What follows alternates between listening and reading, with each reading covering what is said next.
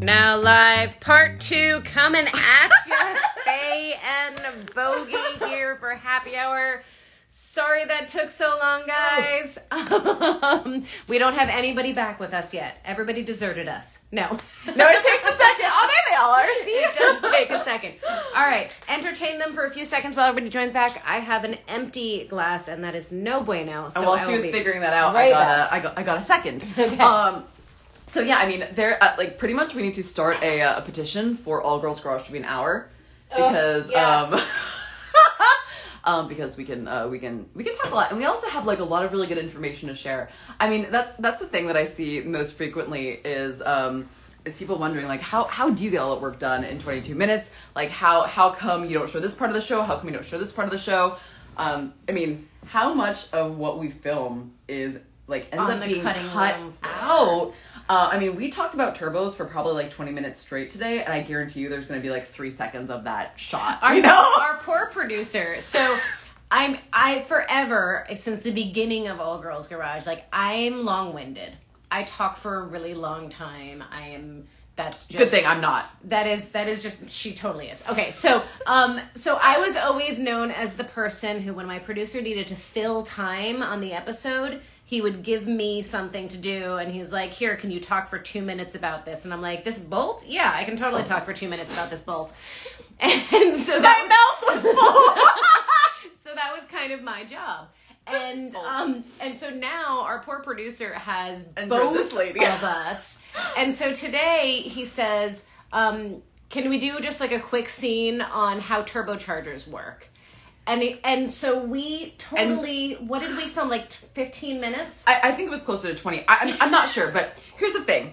He put, and you guys will see this. Oh, maybe you won't. I don't know what's going to happen with this, but basically we had 2 cutaway turbos. And for those who ask, no one tells us what to say. And now, I don't know if our producer's watching. I adore him. We love him so much. Producer. But he doesn't know anything about cars. No. He'll point to an alternator and be like, Faye, we can just talk about that power steering pump. And I'm like, this alternator? Okay. Like, literally does not know anything about cars. And so we will, and isn't it a good thing that we're not fed lines? Because you see me trying to, like, write anything for myself to say. I can't memorize things. We don't do well things with that that. I'm told. I just can't. So, and we also don't plan anything ahead of time. We plan nothing ahead of time, aside from who's going to talk first. And sometimes we don't even plan that. We're just like, we look at each other. We're like, okay, who's talking? So we're sitting on this table. We're standing behind this table, and we've got 2 cutaway turbos and turbochargers, like cutaway views. Super. So you can see cool. the insides of them, which like we totally nerded out about because I love cutaways. They're best. Yeah, and I love turbos. Well, we both love turbos. So of course he's like, and 3, 2, 1, and go, and we're like, okay, and we just start bantering back and forth on this on these turbos. Yeah. And he's like, you do realize that only like a minute of that is going to make it on the show. Like, we know.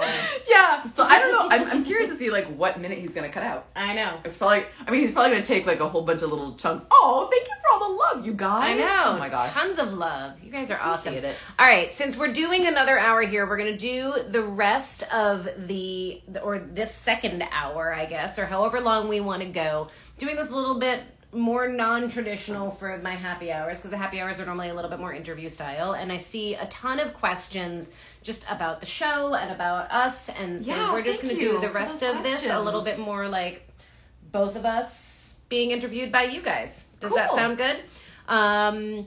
So bourbon and bourbon flavored kombucha, he says. I know, I love that. I know. So we did have one question. Do mechanics mansplain things to us? Okay. So would you like to take that one? Well, I'm just gonna say look at the comments in my posts and her TikToks. So you know what? That's interesting because that's a really interesting question, because like we were talking about earlier, for every time that you show how to do something, there's a million people that think that there's other ways to do things. Mm-hmm. And there's some people that are genuinely just trying to be helpful. Totally. And I've learned a ton from my comments. Like, I've been doing one thing one way for a very long time, and then there'll be some like 50-year Toyota master technician that's like, hey, if you actually just like remove that instead, I know it doesn't look like it, but you can actually sneak in and no one knows this. I don't really share the secret very often, but I'm going to share it with you. And I'm like, oh, I feel so honored. I'm like, oh my God, that does work, you know? I've learned a lot from, you know, from people explaining. I really hate the term mansplaining, because I know that I womansplain to people too. Like, I mean, I don't think that's a thing. I don't know. Like, I do like really hate that term because like, I don't know. It's like if there's someone that knows a lot about something, sometimes they're just really excited to share what they know. I think there's a difference between sharing knowledge and what gets coined mansplaining. And I think to answer that question is like, sometimes people share their knowledge with us and we love that. Yeah. And then sometimes people will, I think, totally mansplain things, and it 100% happens.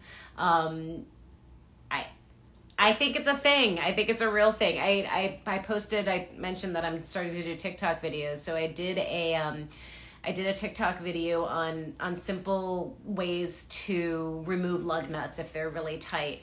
And I had a ton great video, by the way. ridiculous comments completely mansplaining things to me. And I'm like, you do realize I'm the one who made the video, right? Why? I'm not sure why you're mansplaining to me, but yeah. So this is kind of a question that goes hand in hand with that.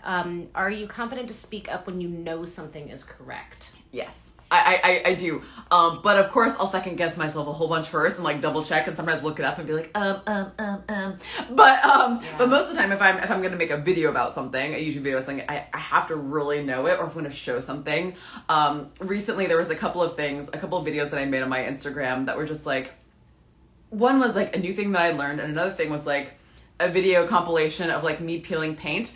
And the peeling paint video is just supposed to be showing people like how the previous paint did not adhere at all in my engine bay. So I was not going through and painstakingly peeling up every single piece of paint in my engine bay. No, I was showing you like, whoa, it didn't adhere here, didn't adhere here, you know. And I made this like 20-second compilation. The amount of comments of people trying to educate me on auto body. Now, granted, I know nothing about auto body, but at this point, you weren't asking. I wasn't asking. It was already done. Yeah. And it was interesting because there wasn't, I mean, I know so many women in auto body, that I did actually reach out for tips and tricks, and I had a professional auto body, technician helping me and teaching, and instructor teaching me. So like, I was being taught by someone, like, you know, I had all the skill, but it, you know, I guess it was interesting because I didn't have a single woman say, this is what you should have been doing. Right. Or, hey, let me help you with that. And I also wasn't asking because the job had already been done. Right. And that was not, I wasn't peeling it up. I had actually, you know, I used a bunch of techniques for pulling the old paint up and under the instruction of a professional. But it was just interesting that some people did assume that I didn't know. Right. And then other people never assume. And you know what? I think that goes back to the Chevy montage, as we mentioned earlier. I was, you know, a huge breakthrough in my confidence, and that which led to a big breakthrough in my personal skill set, and like a huge growth in my career came from working on the Chevy montage. Not because my skills changed, but because when I walked in the door, Bogi had seen me once before in person, but we hadn't really spoken before. And she was like, oh, you're here to work. Okay, so we're gonna do this. Go over and just put in that rear end. And I'm like, whoa, you're not asking for my resume. You're not asking if I need a drink of water. You literally are taking me seriously that I'm showing up to the door, not to be babied, not to be coddled, but to wrench. And I told you what I'm capable of, and you're not drilling me for information. You're not testing me. You're like, okay, you can do this. Go do that. And I'm like, well, okay. I'll get my own water then. No, just kidding. But it was like, wow, I've never been instantly trusted. And it was. I think we're both really used to having to prove ourselves. Yes, it gets tiring. It does get tiring. Yeah. It does. Yeah, 20 years in this industry, and I still get questioned, and it's and it gets exhausting. But I think going back to the question of like whether we are confident to speak up when we know something's right, like I think that's an interesting question, because I think it kind of depends on the scenario. Like there's times when I know I'm right, but it's just not worth it, speaking up. And then there's times when it matters, right? When it's a safety issue, or when there's somebody at risk, like when there's something that's on at stake in the scenario, then yeah, I'm going to speak up absolutely when I know I'm right. But then there's times too, man, where like I thought I knew I was right, and I was not. Yeah, no, definitely. So well, definitely, and then there's also like, and then to add another level of complexity onto that, there's also this expectation, and I hate this, but there is. There's this expectation that women are supposed to be nice and sweet and wonderful, and we are. But sometimes when I do talk back to somebody, even in like a friendly way, like saying, you know, thanks, wasn't asking for help, or like, hey, already figured this out, thank you, or like, wasn't asking for your opinion, or just like something like super just like quick and like a response like, no thanks, thanks but no thanks.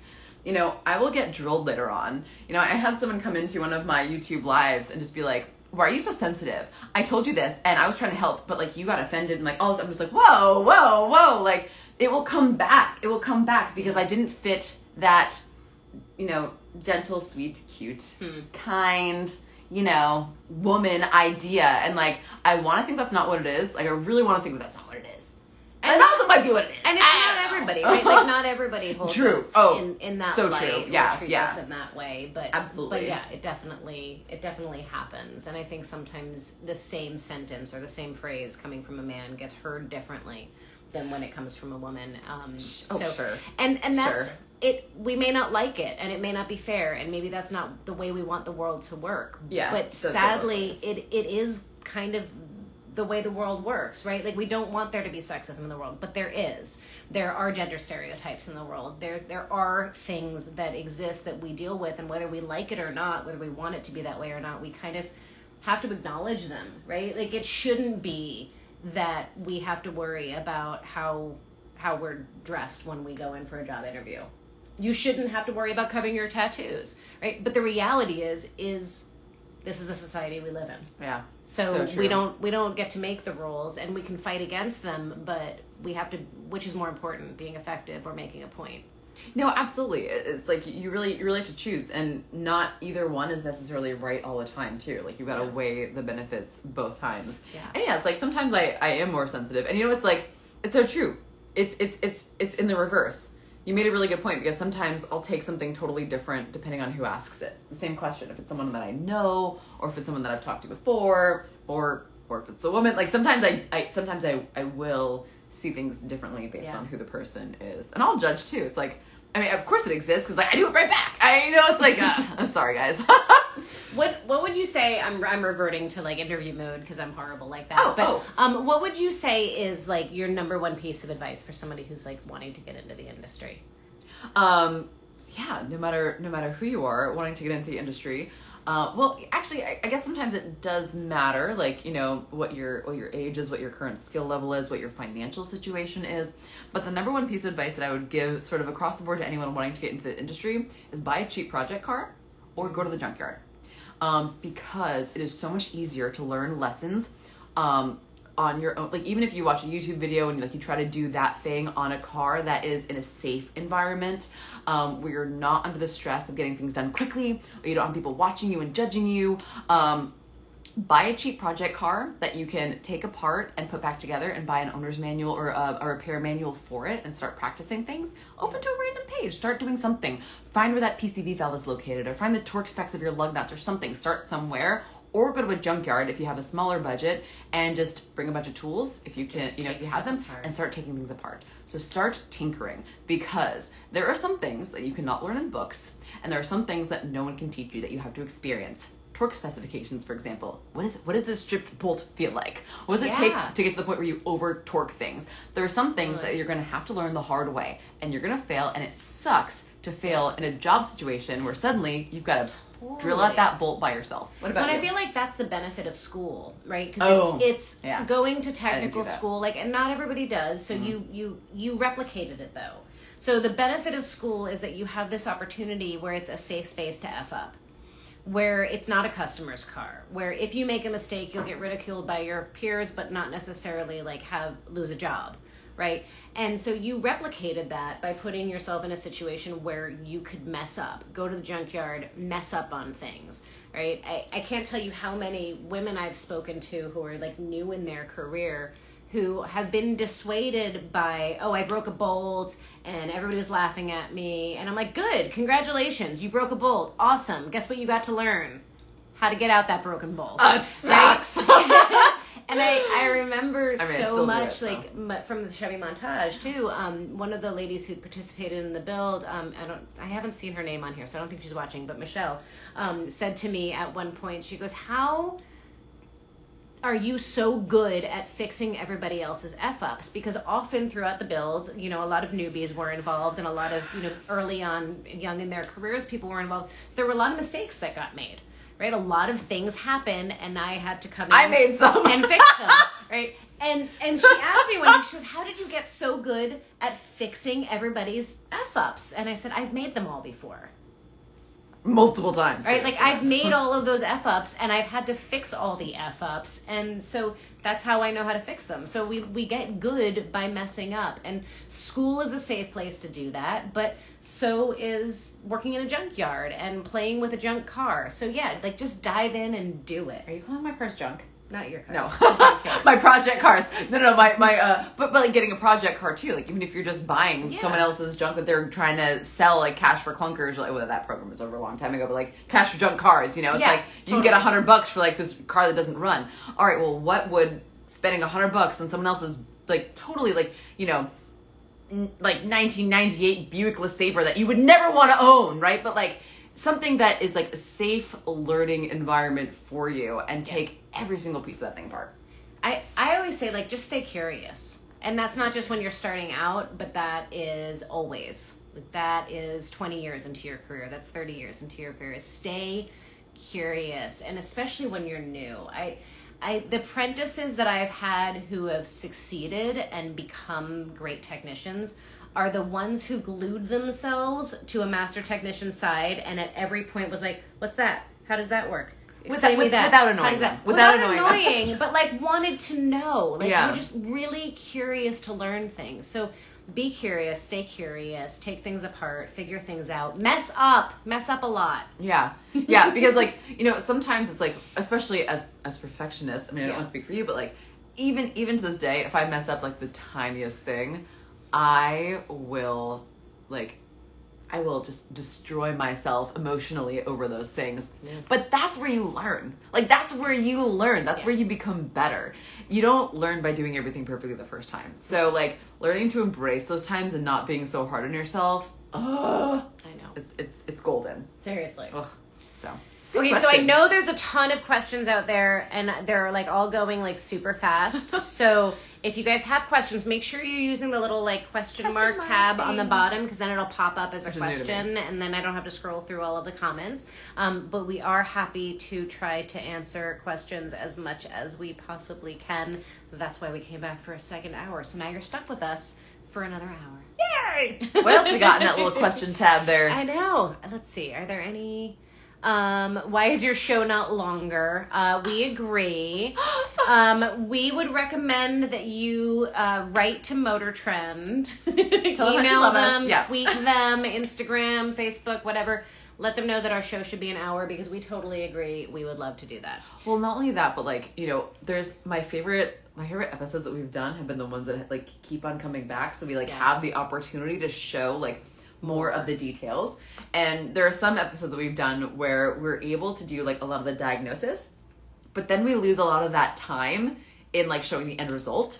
So it's like either we get criticized for not showing, or not criticized, but like either people are bummed out that we don't show more of the diagnosis, or either people bummed out that we don't finish the jobs and just like, we can't do both in 22 minutes, which is why most of my YouTube videos are 10 minutes long. And they're like, on and on and on and on and on. So yeah, I mean, that's really good. I mean, I wish it was an hour, because then we would have like a lot more to show. So I guess you just have to watch Bogi's live streams that are an hour, and watch my YouTube videos, which are 10 minutes long. So we have another question. Yes. How does one get their vehicle on All Girls Garage? Ooh, I get this question all the time. Yes. How do you do it, Bogi? Am I supposed to answer it? You go to the... you submit it online. So Yes. most of the cars that we have are, well, actually almost all of the cars are like real customer cars, either that we find in real life or that find us, and they're submitted online through the website. So you just Google All Girls Garage, you'll find our production company, Brenton TV, and you submit it on there. And if it's cool enough, and if it fits with the sort of project that we'd like to do, and also more importantly, if it'll fit in a 22-minute a 22-minute project. window. Yeah, like okay, we're not doing full paint jobs. We're not doing, complete over. We just can't. There's just not enough time. Yeah, and I mean, that being said, 22 minutes, but then also like we're only out here for a week. So like we both have our own, like this shop and like our shop, All Girls Garage, is like a thing that we only get the blessing of working for a week a month. So some know this and some don't, right? All Girls Garage is a TV show, clearly.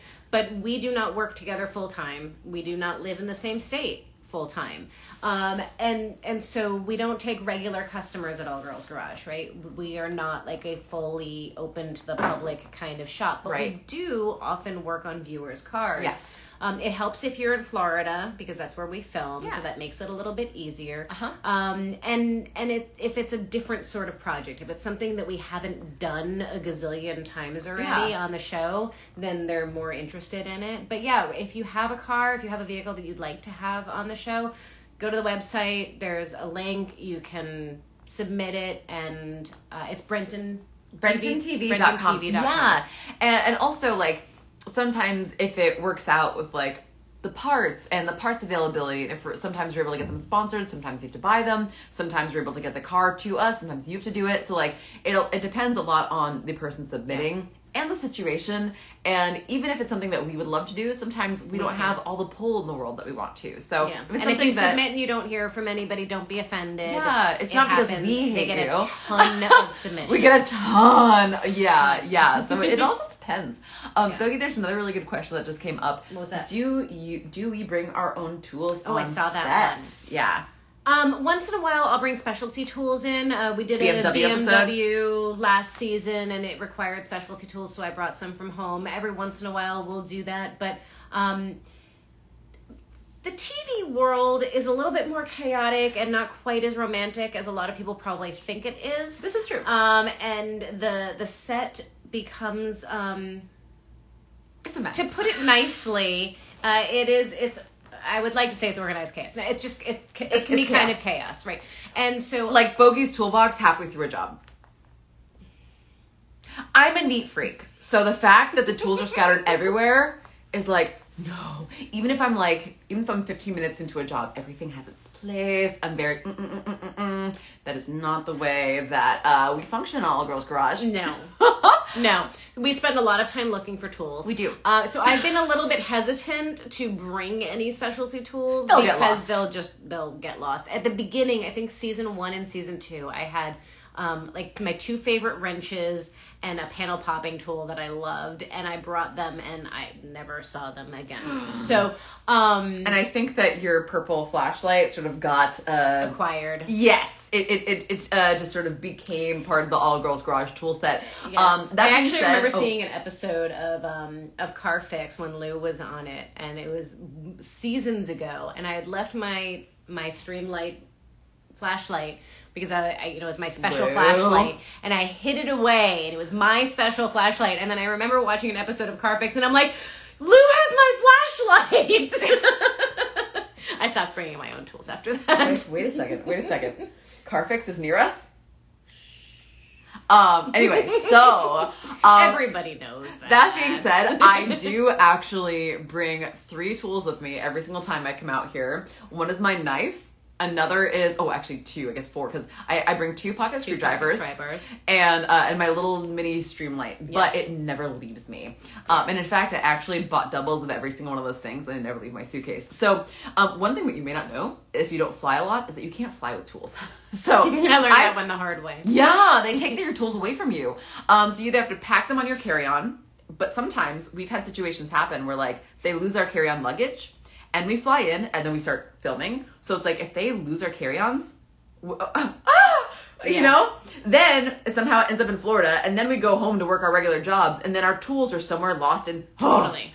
you can't risk it, especially with your favorite tools. So this goes with that question. Question. Please advise how to organize tools. I cannot come up with a good system. Oh, okay. This is all you, because I am not the organized girl. Oh, okay. So, I actually have 4 toolboxes that have various stages of things. I have one toolbox for all body things, and I have the top layer is all of my abrasives, and then I have new sandpaper, and then I have used sandpaper, and then it sort of goes in like sort of body section. Then I have one main toolbox. It's like all the tools that I normally use in a week. So I didn't come up with this organizational system within like a month. Like it's taken years of development. And then of course you have like toolbox drawers that are varying depths. So like sometimes they make sense. It's like I have a ton of different sorts of wrenches. And so I have one like deep toolbox drawer that's like all these like different sets of wrenches. But like my one main toolbox has all the things that I'll normally use in a week. And that can be on any sort of job that I'll see in a typical week. Okay. And then I have my rolling tool cart. And my rolling tool cart are all the things that are the most commonly used. So I have my favorite 1/4" drive ratchet, my favorite like 3/8 drive. Oh my, I love the snap-on ratchet. I have a shorty ratchet, and then I also have a battery operated tool and like some sort of basic things in my rolling tool cart. And those are the things that I'm going to use on almost any sort of job. And then I have one toolbox that's dedicated to specialty tools. And the specialty tools are things that are organized for exactly when I need them. And a lot of times you need those specialty tools in a pinch. It's not like, oh, I'm planning for this. You know, sometimes it's like, oh, I'm planning for that timing belt job, and I know I need this specific like cam locking tool. It's like, I can plan for that. Sometimes specialty tools kind of like come in sort of a panic situation. So my specialty toolbox is labeled in the most easy to find way where like this is held up with a zip tie and like, oh my god, I'm freaking panicking, and like I'm holding this and like maybe my foot is holding this and I'm reaching over into my specialty and I know exactly where to get it. So yeah, main toolbox, things I use in a week, overflow toolbox of things, specialty toolbox, rolling tool cart. So most common things used in a week, things rarely used but very well organized, and then body stuff. I aim for that. Yeah. But I spend a lot of time looking for tools in my own shop. No, but then I also share my shop with like a ton of people. I don't. So there's stuff all over the place all the time, and it actually awful. It drives me nuts. I think the most important thing for organization with a toolbox, and I can't like claim to be the most organized at all, but is putting things back. Like, yes. If everything has a space, even if that space changes 14 times a year, and you decide like, oh, I want this in this drawer instead of that drawer, is having everything have a designated space so that even if things become chaos, which they often do in my world, that when it's time to clean up, everything can go back to its designated space. And I find that really helps a lot. Well, that's the thing is like at the dealership, we were given an hour of extra pay on top of our flat rate every day for cleaning up our space. And no one used that. Except for me. Right. Because I felt like I was still in like this proving period with myself where I'm just like, I have to earn that hour. Yeah. So I got in this habit of like, even if I was so freaking starving, I wanted to get out of there. Even if I was exhausted and wanted to go home, I would not go home until I wiped off every single one of my tools with brake clean, clean them off, put them away, wiped down every drawer of my toolbox, locked it up, made sure everything was present and accounted for. Because people steal stuff at the dealership. They'll walk away from things. Especially I started out on the lube rack where people don't care and they take anything of anyone's.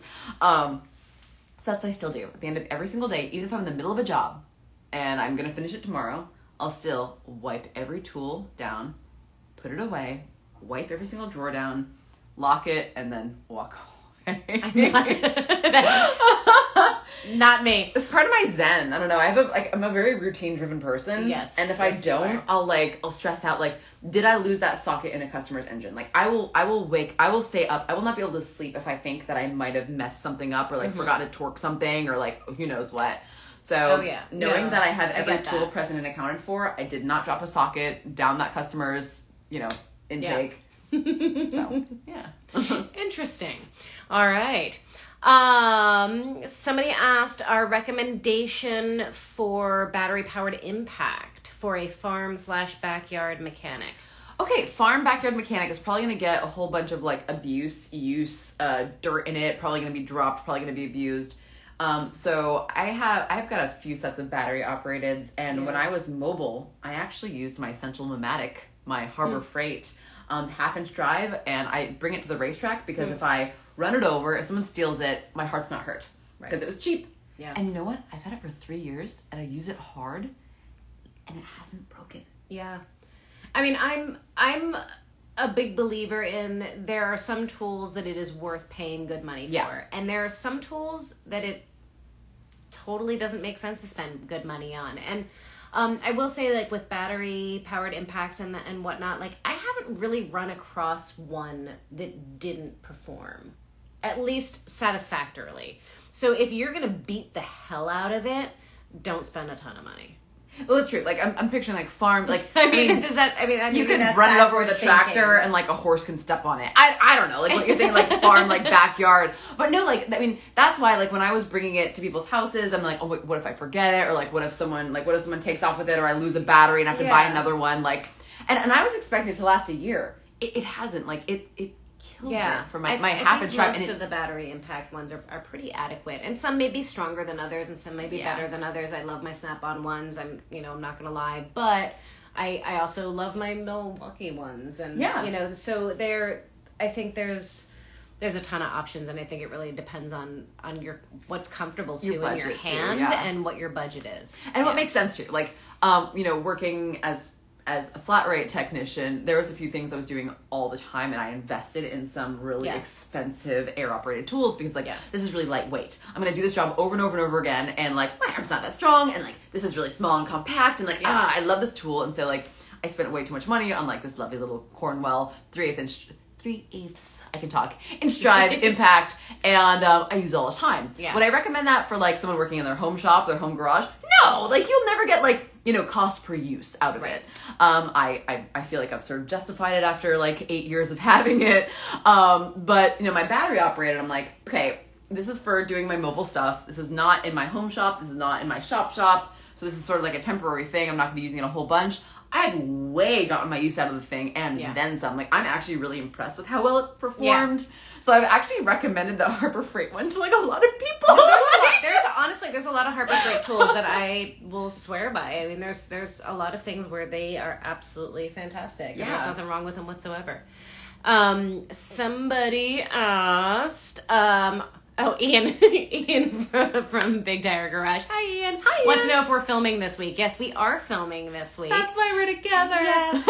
And somebody else actually said earlier that we should do another motorcycle episode. Oh, and interestingly enough, there might be one coming because that's exactly what we've been doing this week. We should also do another Supra episode. All roads lead to Supra. Sorry. But yes, we do have another motorcycle episode coming. We are working on one right now, and it is a very good one, so you're definitely going to want to stay tuned for that. It's been amazing, actually. Yes. I'm really excited for everything that we've been doing this week in particular. Like, this has been a great week. It has been a great week. We've been having a whole lot of fun. Lady Leadfoot would like to know when the Volvo build will begin again. Oh my gosh. Hopefully really soon. I'm currently looking at ways that we can restructure the builds in a way that will work with COVID, keep everybody safe, and also allow us to get the build done in time for SEMA 2021. Assuming it happens. Who knows anymore? And also just, to really fill the spirit of what these builds are supposed to be all about. Right. So we're working on that right now. I would expect probably within the next month to start hearing from us on what's going on with that and how we're going to start that scheduling. Do you have like an email? Do you have some way for people to subscribe? We do, yeah. So via the website, so girlganggarage.com, there is a sign up link. So if you haven't already and you're interested in the build and want to be notified about what we've got going on and when we have it going on, go onto the website, subscribe, send us an interest email, and then when we start getting going again, which, like I said, I'm hoping is going to be really soon, we're going to be sending something out to everybody and letting them know kind of what the plan is. So stay tuned. I know y'all have been very, very patient waiting on this build to get started again, but it is coming soon. I promise. Good question. I promise. Yes, we have a ton of questions. Oh my god. Oh, I look at them. Jeez wow. Louise. And that's really tiny writing, so I'm going to look really funny while I try to read this. I love this question because it's so relevant. This one right here. Yeah. How do y'all prepare for unfamiliar work, like not Toyota or BMW? We're probably both very different on this. I am a believer in a car is a car is a car. It's nuts and bolts. And I may not know how, X brand likes to do whatever system it is that they're doing, but I understand the systems well enough to know that I can figure it out. Like, I can figure out whatever it is if I put my mind to it. So I don't really do a lot of preparing. I'm kind of a dive in and figure it out as I go kind of person, and I logic through it. Faye, I think, is a little bit more of a preparer. I'm a little more preppy.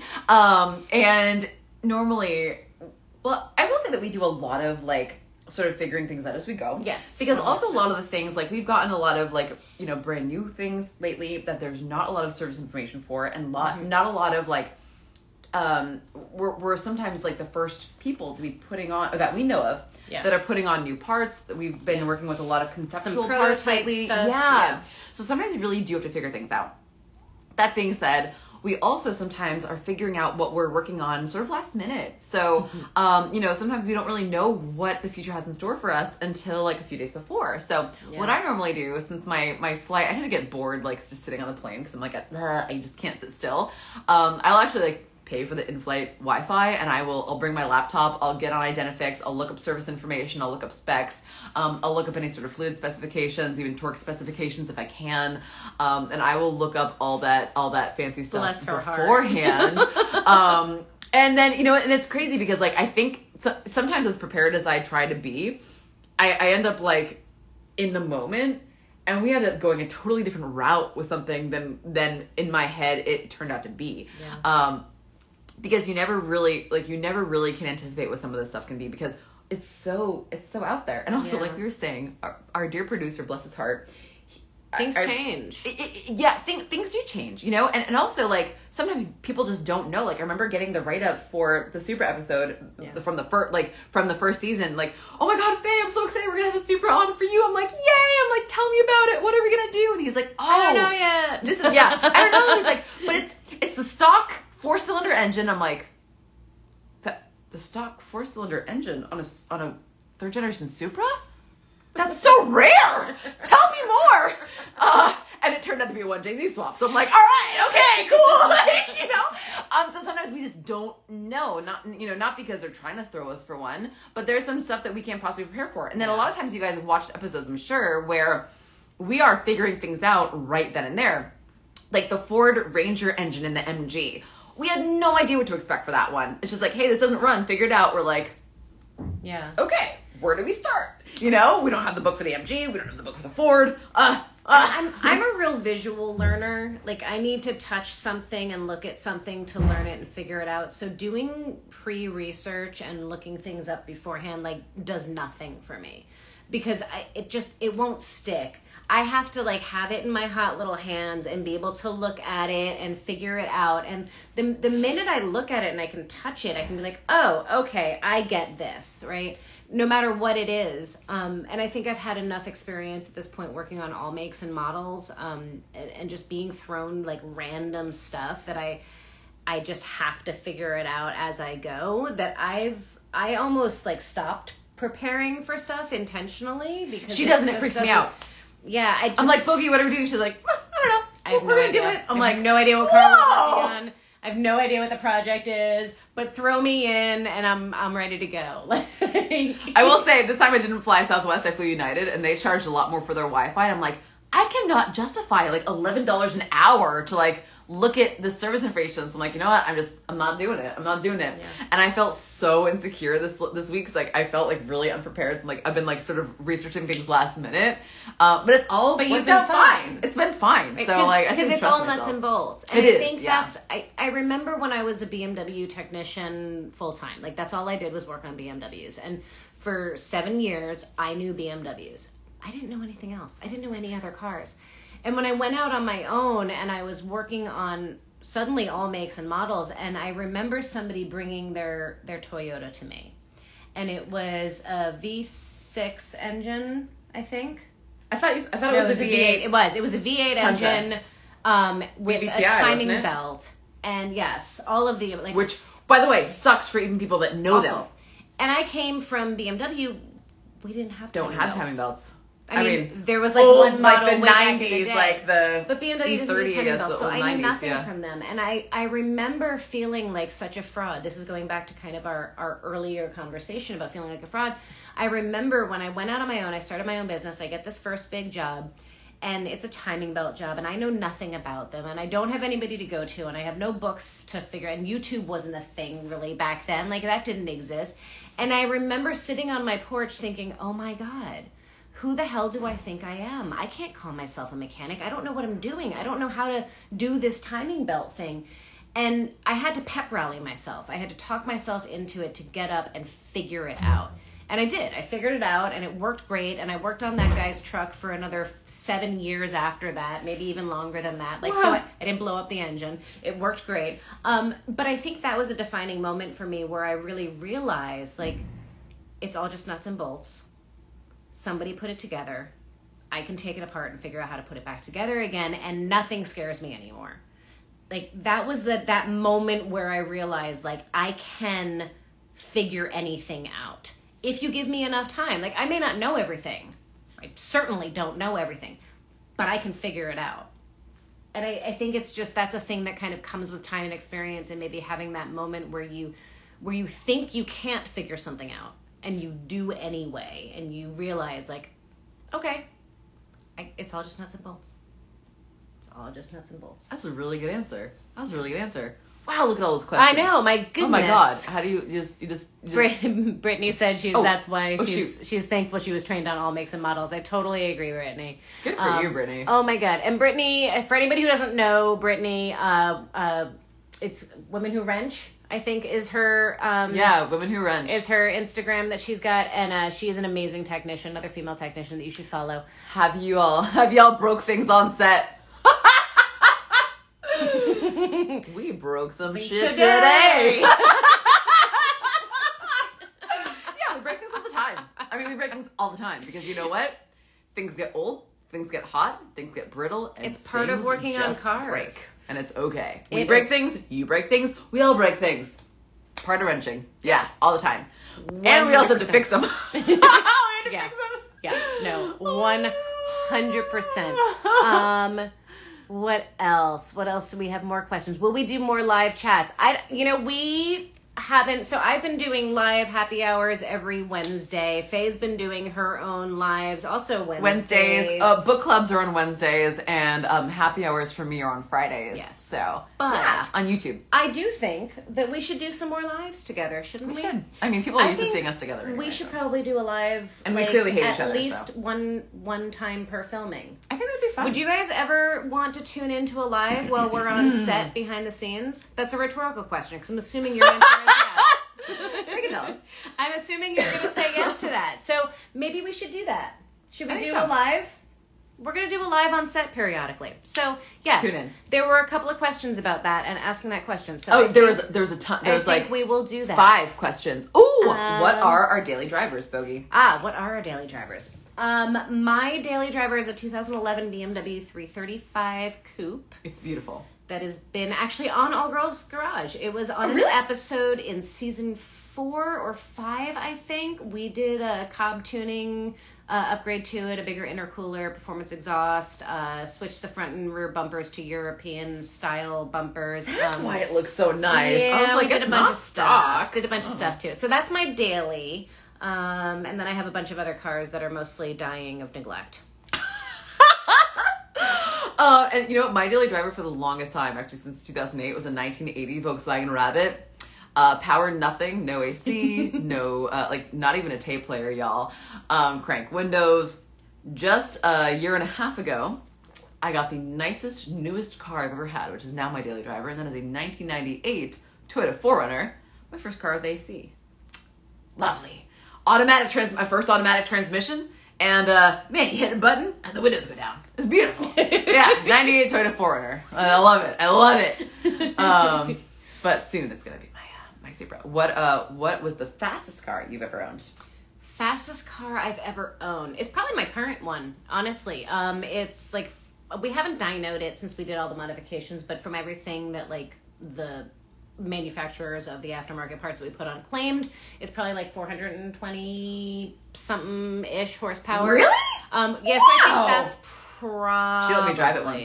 Yeah, that's probably the fastest that I've owned. I mean, I've driven faster cars, but that's the fastest I've owned. How about you? God. I mean, I've owned like total like loser lemons like all my life. So, I mean, the car that I've had for like most of my life is my 1980 Volkswagen Rabbit, which has 40 horsepower at the crank, and it was a 4-speed.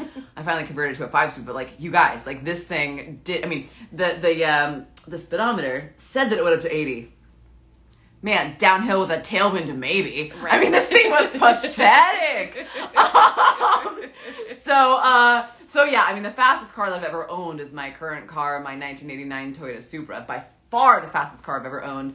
And it's about to be faster. The last time that I dynoed it with a blown engine, it made about 300 horsepower. Okay. So I'm excited to see engine. With a blown oh my god, poor thing. It was misfiring on 2 cylinders. So I'm excited to see what's gonna happen after the build. Yeah. But it'd be cool. I mean, my horsepower goals with it were right around 400. So I mean, like that's impressive that your BMW does that. That's also the fastest I've ever driven in a car. The ironic part about all of this is that neither of us are very fast drivers. We're both kind of grandma drivers. I've seen you drive. I will. I'll let that be the narrative. I've actually, truth be told, I've had my license pulled away twice for for too many speeding tickets. And it actually almost cost me a job once. So I'm not proud of that, but that's the reality. I've definitely I'm not a fast driver. I've become a grandma driver. Actually, since I'm just like, you know what, I really have to like take my career a little bit more seriously. And actually, it was. My favorite job that I've ever had was at Atomic Auto in Portland, Oregon. And I remember the time that I actually got my license pulled away. It was taken away. It was after I did like this turbo upgrade on this old Saab. Mm-hmm. And it was Saabs are so freaking cool, y'all. They're awesome. It was this 2-door fastback SPG gorgeous little car. And I was like, I want to see what this thing can do. So I took it over the bridge that goes between Oregon and Washington.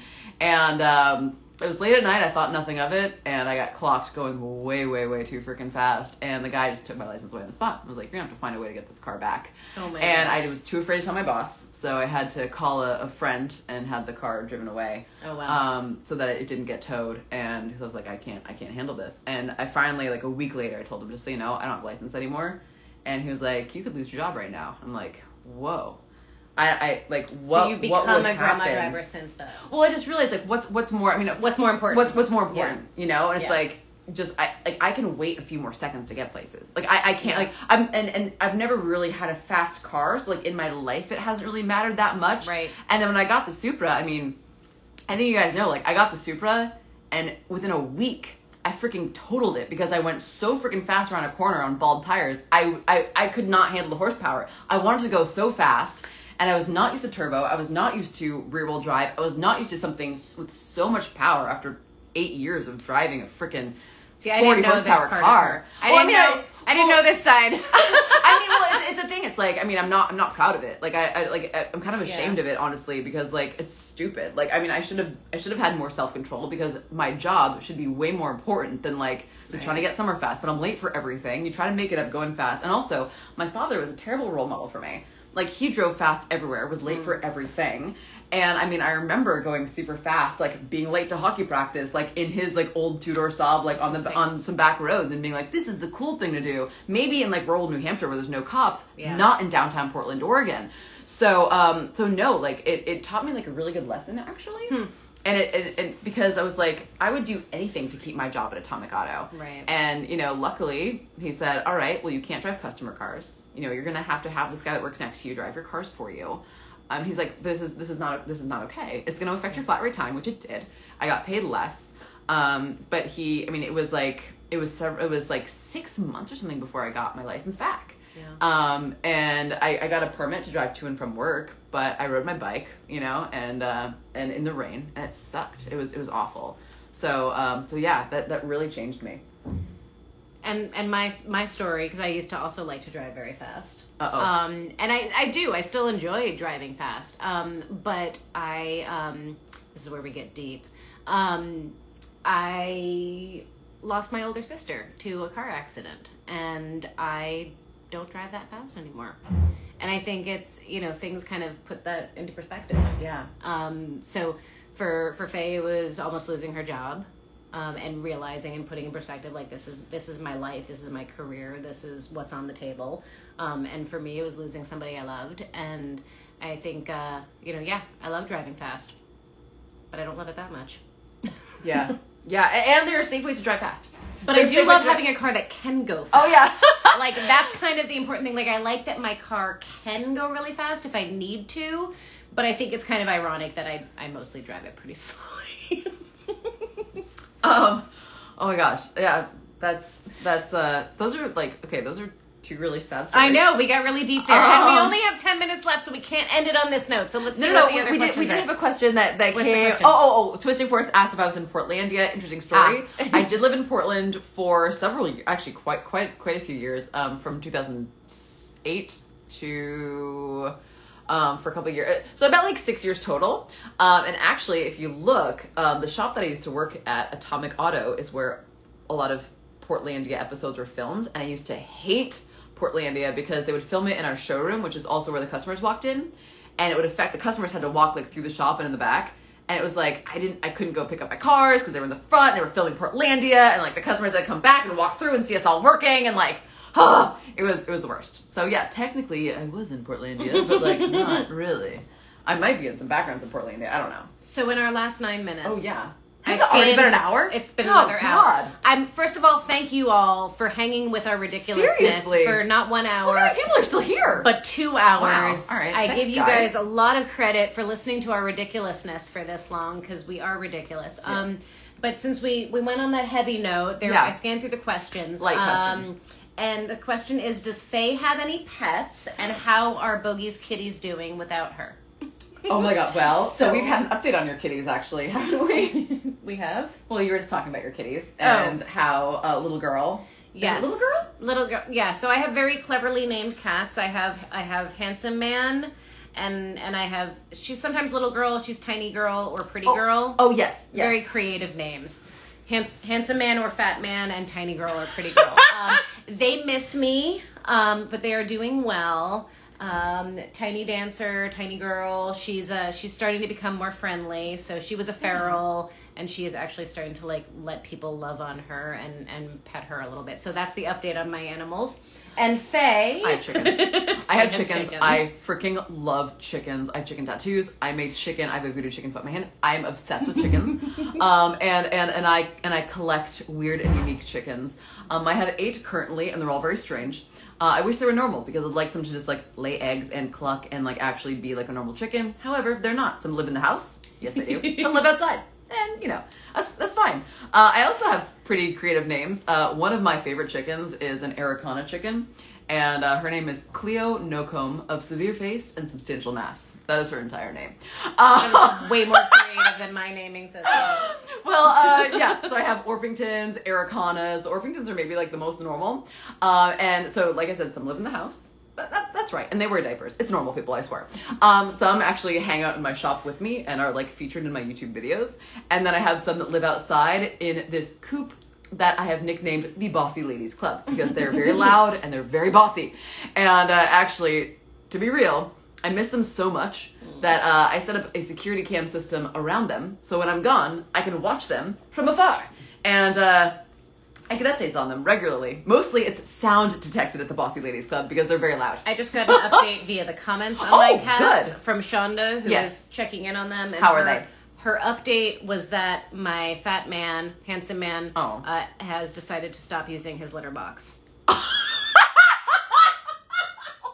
sorry. So there's that. Yeah. I'm sorry for the loss of your I carpets. have a cat that likes to poop right in front of his litter box. Oh. Well, my chickens like to poop on me, so I guess it could be worse. It could be worse. And on that lovely note, I am going to thank all of you for putting up with our craziness, for hanging out with us for not 1, but 2 hours. Let us know in the comments once I post this up live if you want more of this stuff. This will be on my IG TV tab, so if you missed some of it and you want to catch more of the ridiculousness or just want to laugh at us some more, that's all going to be there. Make sure you give this awesome lady a follow if you don't already follow her. Thank you for joining us on this lovely Wednesday. Cheers to you all. Be safe out there. Take care of one another. And I will see you next week. With that being said, we should probably eat this dinner that's been sitting here for 2 hours. Yeah, we're going to eat our dinner We're now. hungry. Bye, guys.